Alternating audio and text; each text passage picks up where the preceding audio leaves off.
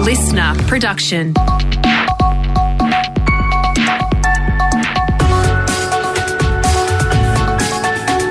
Australia Today's Morning Agenda with Natasha Belling. Good morning. Thanks for your company. Let's check what's making headlines this Monday, the 18th of July. Golfer Cameron Smith is Australia's new sporting superstar after winning the Open Championship at St Andrews earlier this morning. The 28-year-old from Brisbane finished with 20 under after shooting a final round 64, walking away with $3.6 million in prize money and, of course, the very coveted claret jug. Here is Cameron just moments after the historic win. The last couple of years has really started to pay off, and this one definitely makes it worth it. The last Aussie to win the Open Championship was Greg Norman in 1993, and we'll have more on Cameron's fantastic win shortly in sport. In other news this morning, another cruise ship hit by a COVID outbreak has docked in Sydney Harbour this morning. It's believed at least 100 people have tested positive on the Pacific Explorer, including passenger Sharon Zahabi and her family, who are now isolating. They came rat tested and then it just hit after that, but it just kept coming. We're in isolation now until they get us off. We booked knowing that's a chance that we could catch COVID, and we still came, and we will still cruise again as well. That audio thanks to Channel 9. COVID-positive passengers are set to be transported home or to a hotel today to complete their quarantine, while infected crew will remain on board in their cabins. It comes just a week after another COVID outbreak on the cruise ship the Coral Princess. The country's top doctors are again urging Australians to get vaccinated and to wear masks indoors as COVID cases and hospitalisation rates continue to soar across the country. State and territory leaders did not mandate masks at an emergency national cabinet meeting on Saturday, but the Prime Minister did backflip on a decision to end pandemic leave. Dr Omar Khorshid from the AMA has urged Australians to be extra cautious, especially over the next few weeks. Really encouraging people to go and get their third COVID dose if they haven't had one, the vaccine, their fourth dose if they're eligible for that. And to make sure they're doing the right thing, to a really clear message that mask wearing in indoor venues where there isn't good ventilation is actually a really important step. Overseas now, where evacuation orders continue as major fires spread across France, Spain, Croatia and Greece. France has now evacuated more than 14,000 people as blazes take over the country's southwest. The heatwave is expected to peak even further today. And alarming new statistics show Australians are some of the worst gamblers in the world. Victorians top the list, gambling away $66 billion in the past 30 years since poker machines were introduced. Here's Alliance for Gambling Reform, Reverend Tim Costello on Channel 10. It says that we have the most irresponsible government and government policies anywhere in the world. Here the gambling industry has captured Australian politicians, and we not only have 18% of the world's pokies, but 75% of the world's pokies in clubs and pubs. Now let's check what's happening in your state with our reporters on the ground. To New South Wales, and a man is fighting for life after a house fire on the state's mid-north coast. Flames tore through his Port Macquarie unit over the weekend, leaving him with serious burns. Our reporter Scott Leake has the details. Police are still trying to work out just how this fire started. The 55-year-old had to be rescued from the burning building. It's believed he'd gone back inside for some reason after the fire took hold, only for 2 gas cylinders to explode. He's currently in an induced coma in Sydney's Royal North Shore Hospital in a critical condition. The fire spread to a neighbouring home where 2 other people had to be rescued. Thankfully, they weren't injured in the blaze.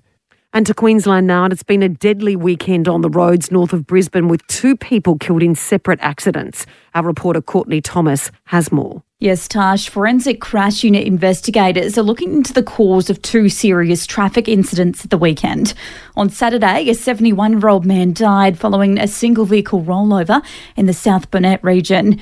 Meanwhile, a 57-year-old Brisbane man lost his life following a 2-vehicle crash in the Bundaberg region on Sunday afternoon.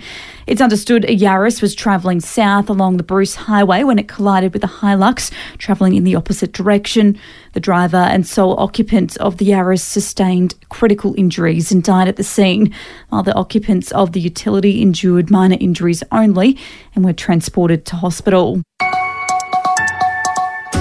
Now for the latest in business and finance news, we're joined this morning by Peter Switzer from the switzerreport.com.au. Peter, good morning. Big week ahead this week for the US reporting season with some major companies like Netflix doing their profit show and tells. Yeah, some big companies like Netflix, IBM and Goldman Sachs to report.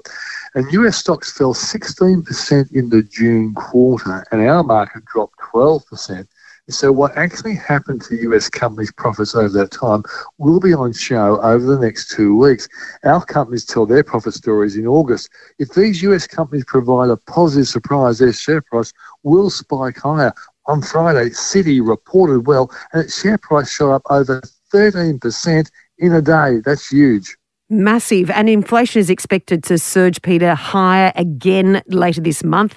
And a major union, the Australian Manufacturing Workers Union, is now calling for an 8% pay increase to try and keep up. Yeah, in June, the RBA Governor, Dr. Philip Lowe, told us wage rises above 3.5% would be fine for some workers, but pay increases in the 4 to 5% range would make it harder to return inflation to 2.5%. And if you can't lower inflation, it means interest rates will have to go higher. So if other unions follow the manufacturing union workers' 8% pay claim, it could be really bad news for anyone with a mortgage. And talking about mortgages, very interesting to see that the ANZ, Peter, is on a spending spree. Yeah, last week we heard they were chasing MYOB and now it's Suncorp. And Suncorp will keep its insurance business but has been looking for offers for its banking division for some time.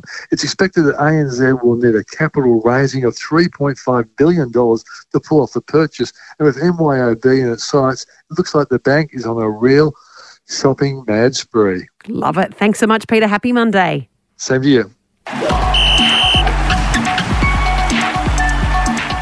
Time for sport now with Brett Thomas. And Brett, as we reported earlier, history was unfolding earlier this morning with Aussie golfer Cam Smith taking out the Open Championship. I mean, how good is Cameron, but how good is his mullet? Yeah, it's now the most famous mullet in the world, I reckon. And I think he's the most famous Cameron Smith in the world because outside of Australia, no one's probably heard of the NRL version, but it was just phenomenal given that he started the round 4 shots behind. He'd started the British Open so well, the 150th Open Championships at St Andrews. He was leading at the halfway mark. A poor third round, dropped back to the pack, and Rory McIlroy was all set up for him to break an 8-year major drought. So he starts 4 shots behind. He shoots a blistering 8 under par in the final round. Forget just Australian golfers. It's one of the greatest rounds in golf history to win the Claret Jug. He wins that by a stroke, held his nerve on the 18th hole. And, just a phenomenal effort from Cameron Smith. And he has some interesting plans for that Claret Jug as well. Very Australian. Let's have a listen. I'm lost for words. Well, perhaps you can tell us how you're going to celebrate tonight with the Claret Jug. I'm definitely going to find out how many beers fit in this thing, that's for sure. Cam, many congratulations. Thank you. So he's the 5th Australian to win the British Open, Tash, and as you said, a history-making morning for Cameron Smith. Yeah, absolute superstar. Incredible effort from Cameron Smith there. And the Melbourne Storm Stars season appears to be over after a sickening injury. Yeah, it was a really awkward one. Ryan Pappenhausen was attempting to tackle a player from the Canberra Raiders and they knocked knees and looks like he's fractured his kneecap. So that's really nasty. He'd already been out with knee and hamstring issues this year. So that could be season done for Ryan Pappenhausen and certainly a big dent in Melbourne Storm's hopes of winning another premiership this year. And Latrell Mitchell turned it on last night. Canterbury really put on a show against South Sydney, took it right down to the wire, but with a couple of minutes to go, Latrell sent Alex Johnston over for a try, and then Johnston scored a third try with a couple of minutes to go, and South Sydney got out with a cracking win, and the Panthers edged the Tigers yesterday in the NRL as well. And to the AFL now, Brett, and some big bags of goals yesterday as 2 clubs bid to keep their finals dreams alive.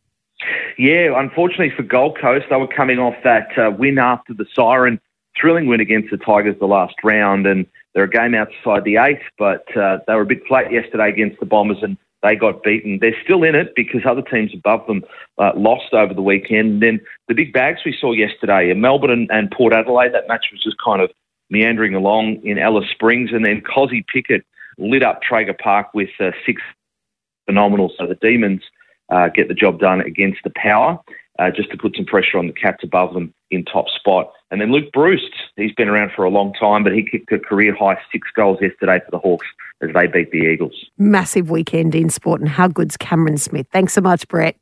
Thank you, Tash. And there are reports this morning that US actor and singer Jennifer Lopez and US actor Ben Affleck have said "I do" in Las Vegas. TMZ has the story and says the star couple got a marriage license over the weekend. The pair reunited last year, nearly 2 decades after they first got engaged in 2002. There you go. And that's all you need to know to start your day with Australia Today's Morning Agenda in your podcast feed from 6:30am every weekday morning.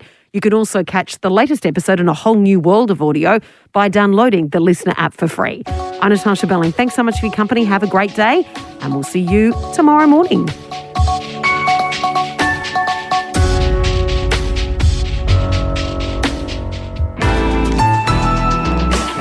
Listener.